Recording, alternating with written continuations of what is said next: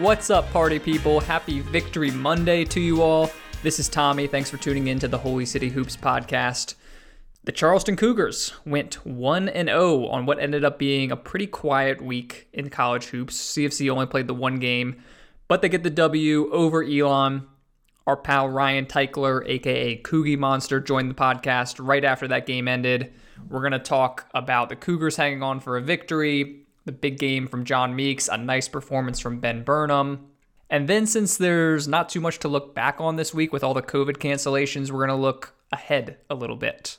We've got some news on some of those postponed games, when those have been rescheduled to. We're going to chat about how that may actually work in Charleston's favor a little bit. But mostly on today's show, you're going to hear me and Ryan right after the victory over Elon. Kind of like a post-game show. We're going to be digesting what happened in real time. I'm sure a lot of you felt the same way after this game. Ended up being a complete nail-biter. But such is life in the CAA. And at the end of the day, all that matters is that dub. I'll keep today's intro short and sweet. We got lots to get to. All coming up next on the Holy City Hoops podcast. Let's go. All right, everyone. Ryan Teichler is in the house. The Elon game just wrapped up a few minutes ago. Ryan, how's your perspiration level? A little bit spitzy, I'd say. A little bit of saturation there? Yeah, man. What was it? Up 15 with a few minutes to play, and then everything gets clinched. Whew. Well, Cougars end up winning this one. They go wire to wire, but that certainly does not tell the story of the game. They never trail in this one. They win 65-61, so a double possession victory. But man, that got close down the stretch. As you mentioned, Cougars were up 15 with 5 minutes to go, but they hang on for the victory, and at the end of the day, that's all that matters. First CAA win for the Cougs, so that's got to feel good. Yeah, absolutely. It certainly beats a loss. And like you said, they technically led wire to wire. But to me, when I was watching this game, all I could think about was Earl Grant. They won this game playing defense and rebounding and not turning the ball over, which is all Earl Grant preached. But certainly wasn't the prettiest basketball game I've ever seen, Tommy. Yeah, kind of a throwback to, I think Everett mentioned this on the broadcast, homecoming when I was in school about 10 years ago, when Elon was up on Charleston, something like 35-8 at halftime or something. Elon just had a miserable start to this game. They had 3 points the first 11 minutes of the contest. But conversely, Charleston probably should have been up 20, 25, and they were only up 13. The most they ever got up was 13 points. They had their own offensive struggles. Neither team could really get anything going. That's probably due to the COVID pauses, the long delays in between games. It seemed like took the majority of the first half just for some shots to start falling. Yeah, I mean, just to start off the game, I have a note here, 14-3 at the 10-minute mark. And I put this out on Twitter. The good news is we held them to 3 points. The bad news is we're only up 11. And right. You know as well as I do, this is a game of runs. And I was thinking the exact same thing you were, is we should be up 22 at this point. You know they're going to make a run. You know even if they hit 2 threes, they're right back in the game. And sure enough, they were. I think the half ended, 6 or 7 point lead for the Cougs? Cougs were up 6 at the half, yep. Yeah, up 6 at the half. But you just knew they were going to make that run. And us being cold as well didn't bode great. But hats off to the defense. I thought the defense in the first 7 minutes was absolutely spectacular. It was obviously a combination of Elon missing shots too, but that doesn't just happen by itself. Elon's got some shooters. I thought we played really, really solid defense. So you're telling me you did not expect Elon to score 24 points for the game as they were on pace to do? No, I did not. The defense was really, really solid. I think Elon only averages 13 turnovers per game. They turned it over 11 times in the first half. Charleston, to their credit, was closing out on guys. They were forcing errant passes. They were contesting threes. Elon shoots a ton of threes. I think they started the game 0 for 8 probably. But you're right. Charleston never really stretched it out. And then Elon makes their free throws. They make 4 free throws in a row, and then they hit 2 threes, and they're right back in the game. Charleston, On the optimistic side, really, I think what this game came down to is, unlike the Delaware game, we saw a lot more even scoring in this one. So not only did you have a really solid defense, but you had John Meeks once again leading the way. He has 19 points and 7 rebounds, but also you go down the scoreboard, Underwood 14 points, Burnham 12 points. We got to talk about Benny Burnham. He had a great game. Love this game, yep. Phi had 7 points. Tucker had 6 points. Horton had 5 points. That was not the case in that Delaware loss. Much more even scoring. You still have Meeks as the center point, but all those guys chipped in a little bit. Everyone who played pretty much chipped in a couple baskets. Yeah, I think getting Meeks back really changes this team. He's a guy, I love his game. It's really refined. It's a complete game. And he's one of the few people at this level that can score with his back to the basket in a variety of ways. And it really opens up the offense for us. So I thought he played an excellent game, under control. That fifth-year senior, calm, cool, collected, really helped us. Did you see that shot in 2/3 of the way through the second half where he spins over his left shoulder on the baseline for a fadeaway two? He is a difficult shot maker. That is, like, you cannot guard that shot. It was unbelievable. And he made a couple really clever moves inside to finish. So I think having that presence really helps. But again, the other guy that I would say is Benny Burnham. I thought he was active. I thought he played good defense, rebounded the ball. And what he finished with, 13? Finished with 12. 12, okay. Yeah, I thought he had a great game too. And he might have played the best defense on McIntosh, I thought. I thought he was everywhere. He had 2 blocks. He had multiple deflections. Benny's looking like he might win Rookie of the Week. I don't know if anybody else played 2 games this week, which would only be the only thing that put somebody over him for Rookie of the Week. But really nice game for Benny, especially because he was pretty quiet in that opener. But going back to Meeks, he was like a man possessed to start the game. I don't know what it was. My theory is I think Meeks is from Burlington, North Carolina. Maybe he wanted to really show Elon that, hey, I was in your backyard and you didn't even offer me a scholarship, because he was out for blood in the first half. I don't know what got into him. We were listening to Pat Kelsey post game, and he was like, yeah, we wanted to get John going early, but almost maybe a little too over aggressive. He had tunnel vision on a couple of those possessions when he was just letting it fly. But oh yeah, he let it fly early. You're right. But Charleston needed that kind of production, and you're exactly right. He just adds a different dimension to the offense when he's humming like he was today. So Charleston needed every basket from him, and he came through big. Yeah, the other guys, I would say, I thought Phi had a good game. And I know he doesn't show up a whole lot in the box score, but I thought Raekwon Horton looks like a different player. He looks confident. He looks like he's in the flow of the game. It doesn't look too big to him, where it kind of looked like that coming, starting the season as a freshman, had a little bit of deer in the headlights. But I really like how he's come along, and I thought he played pretty well today too.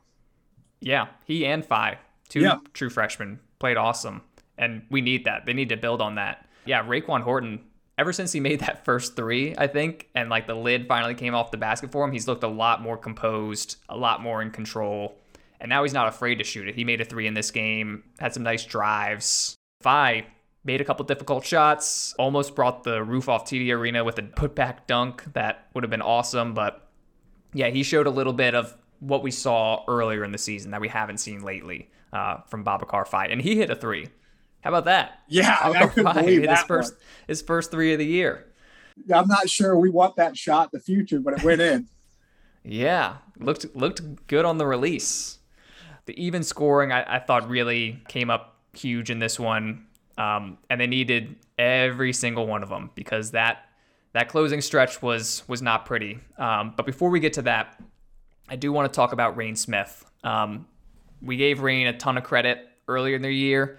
He has definitely hit the freshman wall. There are defenders glued to him nonstop in games now.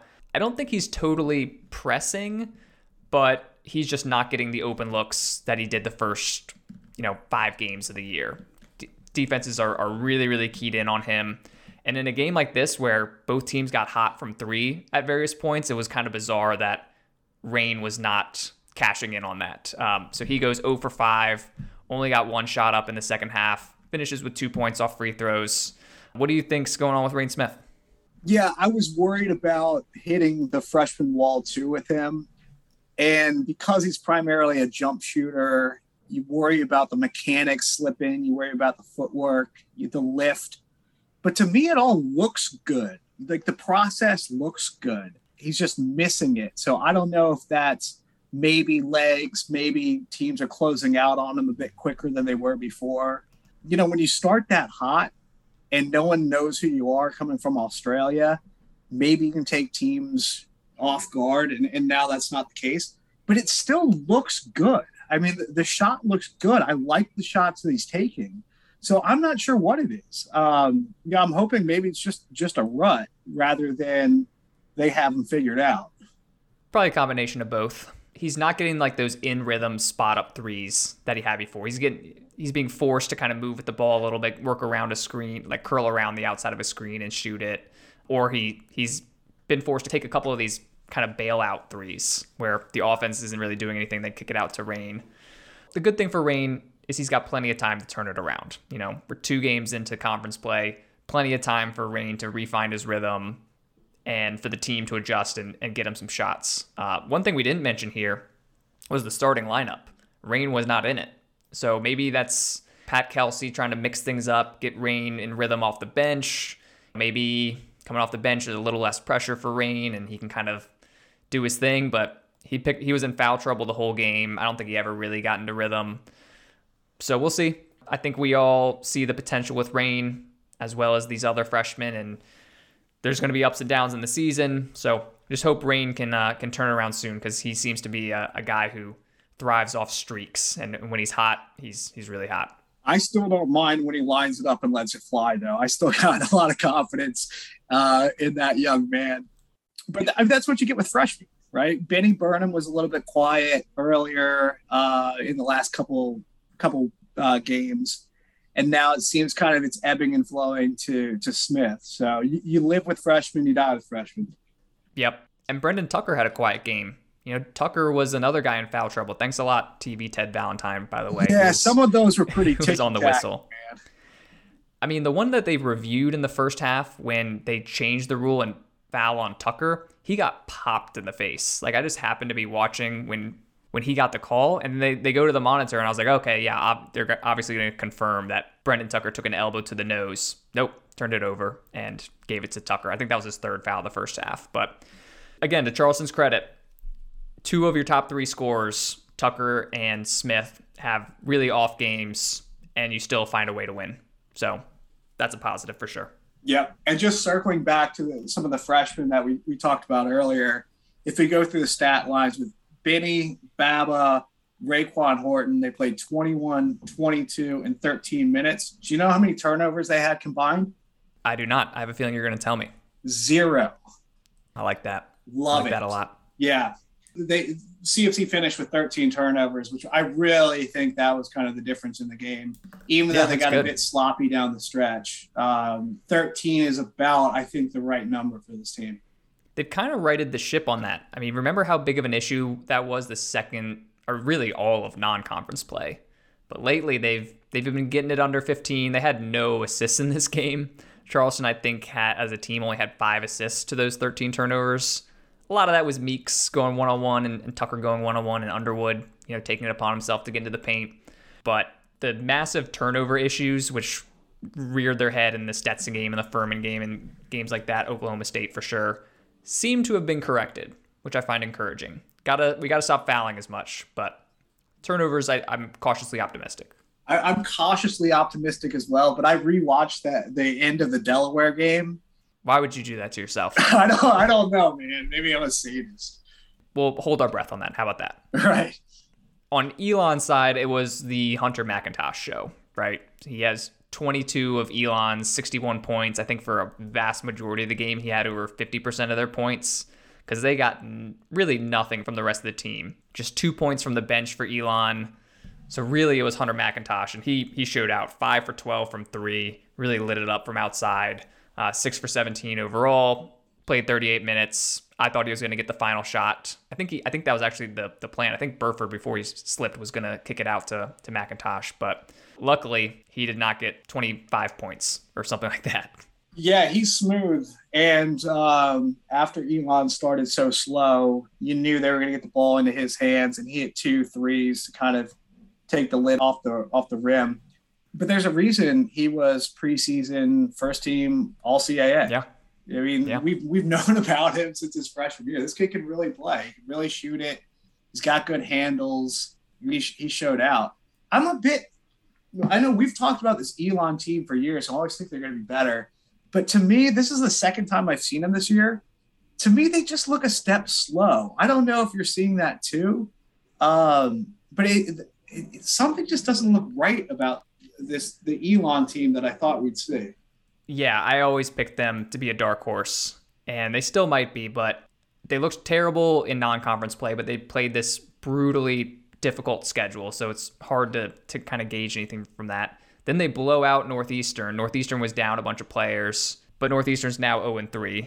So yeah, I don't know. I agree with you, though, especially that opening stretch when they couldn't get anything going and they were turning the ball over, throwing it 6 feet over guys' heads. I'm like, yeah, I don't know if this Elon team's going to be as good as we think they are.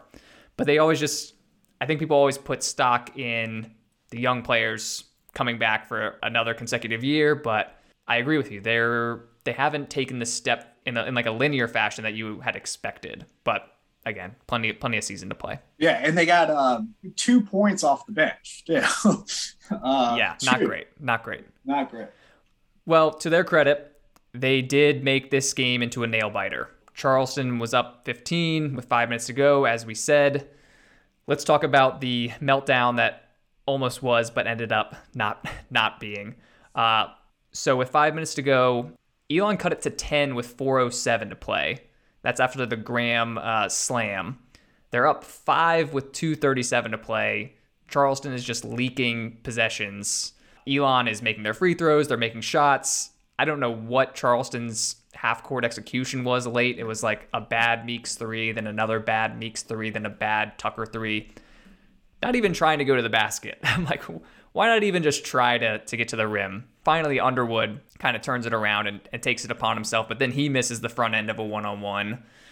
OC fouls somebody. They go the other way, and then it's a one-possession game, the final, 2 minutes, something like that? I saw some forced possessions. The one that I've noted, and you haven't even got to it yet, was with 40 seconds left, we were up 2 or 1 to try to ice it. It was an ISO play to Underwood, who just dribbled, attacks the rim, basically turns it over, but it was tipped to Meeks, and then Meeks had to launch a contested 3. That cannot be the play call. I don't know what in the world was going on, but just really sloppy execution down the stretch. It seems like they don't run their offense when things get tight. It's kind of hero ball. It's Meeks, go make a play, or Underwood, go make a play. And we listened to the post game, and Kelsey is still adamant about, hey, we're going to Meeks in the clutch. Is that the best strategy? Meeks, he missed the potential game winner against Chattanooga. Underwood tips it in. He gets stripped in that Delaware game, and then he goes, I think, 0-2 or 0-3 down the stretch of this one. Hey, I want Meeks taking the shots. I really want things to fall his way as well. But I just want maybe a little bit more ball movement late in games. Am I overreacting or what? No, 100%. There's too much ISO ball, and there's no real any backdoor sets in this offense. There's no real slip screens that I've seen. It's more of a motion offense, kind of sometimes getting or trying to get rain off of a screen for a set 3. But there's nothing really attacking the basket that I can tell other than ISO ball or trying to get it down inside to Meeks, and then Meeks plays back to the basket, inviting a double team. Yeah, and this is something I know you wanted to touch on later, but the ball is certainly not going to OC Smart. It is certainly not going to Charles Lampton. It's probably not going to Ben Burnham or Babacar Faye. It's definitely not going to Raekwon Horton, and Smith is covered. So it's going Right. to be either Meeks or Underwood going one-on-one. I think there's not going to be a pick and roll. There's not going to be a pick and pop. There's not going to be a post up. So that is limiting for your offense. And I think that's one of the learning curves that Charleston's working their way through. And this is kind of the result of having so many young guys is I think they need to learn to play a little more of their game late in games, the same as they do at the beginning of games. Yeah, 100%. It just seems, I don't know where the breakdown is, but it just seems to be ISO ball. So Charleston does dodge the bullet. Darius Burford has the ball coming out of a timeout with a few seconds to play. Elon at this point has ripped off a 15-2 run. They have a chance to win the game, and he slips. They don't get the shot up. Underwood gets fouled, sinks 2 free throws. Credit to him. He iced the game. And Bullet dodged. But Charleston does get the victory. At the end of the day, that's all that matters. Home teams have been absolutely dominating the CAA so far. And Charleston was the only team to have dropped one to this point. But they get the win, and we can all breathe a sigh of relief. Hey, a win is a win is a win. A win is a win. Anything else from this one you got? No, I think that about does it. I actually slightly felt bad for Burford slipping there. Maybe I'm getting soft in my old age, but that hurts if you're an Elon fan. But yeah, we've had our hearts ripped out from similar plays already this season. So Elon fans are just going to have to get used to the heartbreak and the ecstasy of victory. Sorry. Yeah. But we were chatting before we hit record, and I wanted to bring this up with you when we're having the pod for the people. Is how do you handicap this team somewhat halfway through the season here? Because I still have my hands up in the shruggy face emoji pose. Even for the whole CAA, there's parts of this of the season, there's parts of games where I watch and I'm super high on this team, and I think they're a tournament team, a la large stretches of UNC, the second Tulane game, going to UNC Chattanooga and beating them on their floor. And then there's other parts of this year, Stetson, Oklahoma State, where I see things that I just can't unsee, and I think it could be a fatal flaw. So my question to you, even though you're the podcast host, is where do you think this team is somewhat halfway through the season? I think what we're seeing is just the volatility of a team that only has 2 returning players. Like, we knew there was going to be a ton of ups and downs. The team is kind of a patchwork of different guys. I think there's a lot of talent on the team, which is why I think they're going to be competitive in the CAA. But you are going to see, these great runs like against SC State and against North Carolina, where it looks like everything is clicking and everybody has got a handle on what Pat Kelsey wants to do. And then there's other stretches where it's like, oh yeah, these guys have like literally never run a practice together before a couple of months ago. And the team's young, such a young team, second youngest or youngest in the CAA, one of the youngest in the country, even with multiple 5th year and 6th year guys. I do think it's, my biggest concern, I've noted this on the pod before, is for a team that wants to run fast and shoot threes, they don't seem to have a lot of fast players and good shooters, right? Right. Like Rain Smith is a sniper, but he's been cold the past couple weeks. John Meeks can shoot it. Tucker can shoot it when he's at home. We still need the consistency on the road, but Underwood is definitely not a shooter. Phi is definitely not a shooter. Lampton and Smart are definitely not shooters. Benny can kind of shoot it, but limited possessions. We'll see what we can get from a guy like Farrar. Evdomikov, we don't know if he's a shooter or not. Who am I missing down there? Horton, not a shooter. So it's just a lot of guys who I don't know if the pieces fit exactly what we need, and that's no fault of Kelsey, who had to rebuild the roster from scratch, right? So I think guys like Underwood do stuff that nobody else on the team can do, and everybody has value, but I don't know if the pieces fit exactly. Am I making sense? Yeah, totally. Like, when's the last time you saw like a fast break where the big was running with the guard and the guard dropped off the pass and it led to a dunk? Like, for a team that has the fastest tempo in the league, I don't think they're the most effective transition offense. Like little things like that where it's just like the pieces don't totally fit. That was actually going to kind of bring me to my synopsis. And that's kind of simply, we've been spoiled by excellent lead guard play for the last entirety of the Earl Grant era, starting with Joe all the way to Zepp. And then between that, you had Marquise, who was a great backup point guard. And then you had Grant Riller playing a combo in between. That doesn't get any better at the mid-major level. And so to kind of have a step back from the lead guard play, I think that's what I'm seeing, that I'm like, I don't know. Because I think that contributes to the turnovers. There's some wacky decision-making down the stretch, etc. And it might just be because we've had it so good, and now it's kind of come back to a medium level. I think that's fair. And it's not to say that they're not going to get there. Like, Babacar Faye is a very interesting piece. And just because he's not effective right now as a true freshman doesn't mean I don't want him on the team. Same with Benny and Horton and all those guys. Even the older guys, like John Meeks has been as advertised. He's been pretty awesome, all things considered. So I still think the talent is good enough to compete in the CAA. And I think the CAA is pretty good. I mentioned this on the last pod. It's the best it's been since 2016, which is when UNCW and Charleston and Northeastern and Hofstra were all really, really solid. I think it's going to be solid once again. I think if the CAA was as bad as it was last year or 2 years ago, Charleston would be in better position. I just think it's a credit to the league that everyone's kind of gotten better, and all those teams got better by returning. Most of those teams got better by returning really good talent, and Charleston has all new pieces, and I think that's why you're seeing that volatility. You're probably right. The moving pieces are still kind of moving, right? How many games they played? This is 13? I'm not good at math. 14. Sorry. So, I think you're right. I think with that many newcomers, all of them are being young, we'll see. And the other thing that I wanted to bring up is some of the lineup combinations. And I thought at this point of the year, Pat Kelsey would have tightened those up.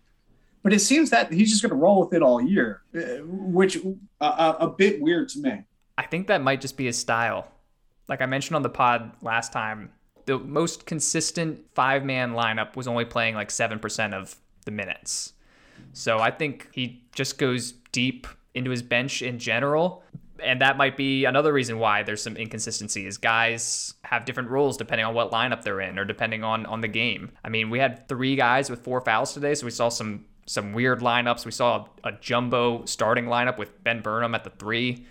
So, yeah, I don't think he's found his guys yet, but I do also think he goes much deeper into the bench and experiments with lineups way more than Earl Grant did. He's the mad scientist out there. I love it.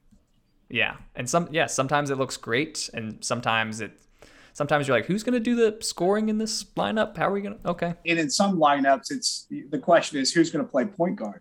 Yeah, saw Rain Smith at the point a couple times today with Nikita and Jordan both out. So talent's there, consistency's got to follow. But this is year 1, new coach, brand new roster. Doesn't happen often in college basketball, and I still think they've done better than I probably expected at the beginning of the year. So that's my grade for the halfway point of the season. Yeah, my grade on Pat Kelsey is an A-.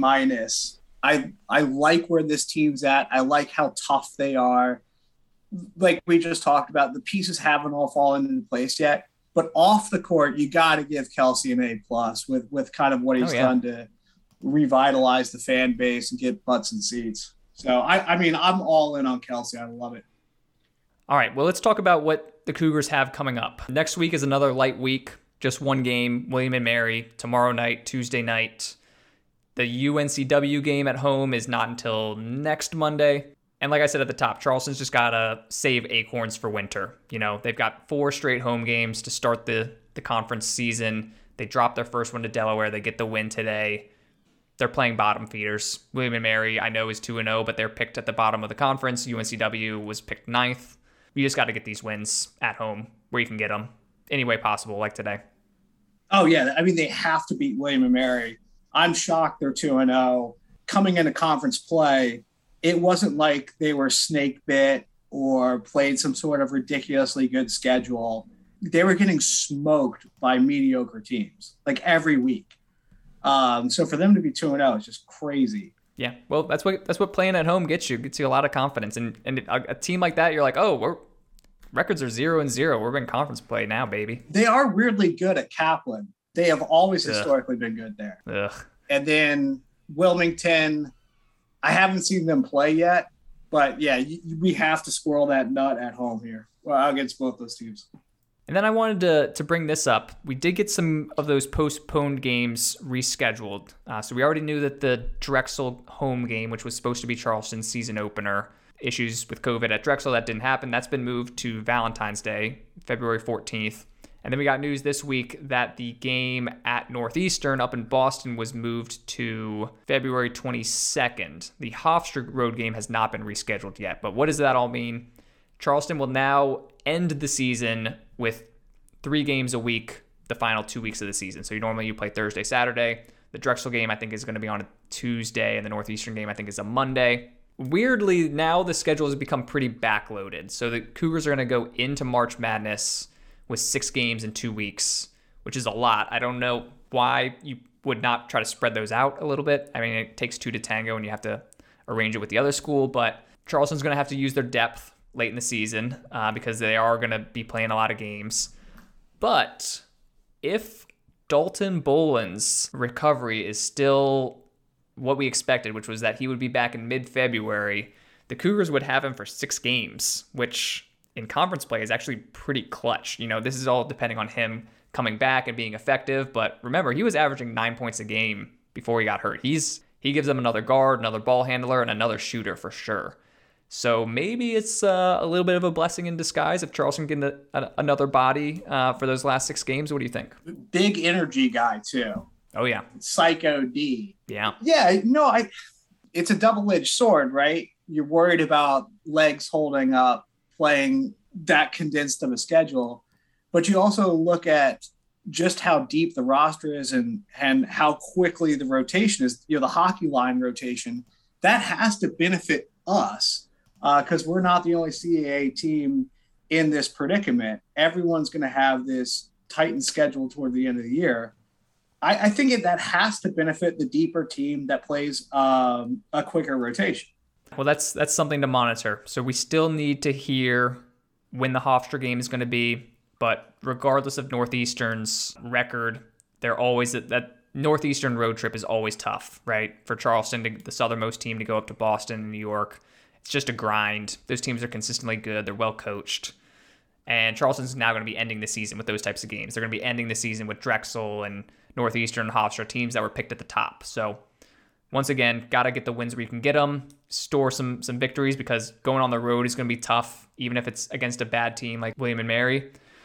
And as we saw today, even a home game is not a done deal. And going back to the schedule, what you just talked about is assuming no other games get canceled. We could see this whole thing getting thrown in the air, tossed around, and then a new schedule comes out later. Yeah. So we'll see. Who knows? Yeah. What's another point? If it gets to the point where the CAA can't fit any more games, you're going to definitely want to have played those bad teams at home and racked up some victories, right? Yeah, it's a good point. That's certainly possible. Well, Ryan, anything else you want to leave us with before we get out of here? No, I think that about covers it. What we got, William and Mary coming up on Tuesday. Let's hope we roll them. Are the students back then? Because it'd be cool to see TD Arena rocking for that one. Students are back. Should all be back on campus now. They will be masked, but they will be in attendance. Cool. It'll be fun to see CFC TD rocking. Love it. Well, Ryan, you've been very generous with your time. I appreciate you hopping on here right after the game finished. Cougar victory. Great way to start the week.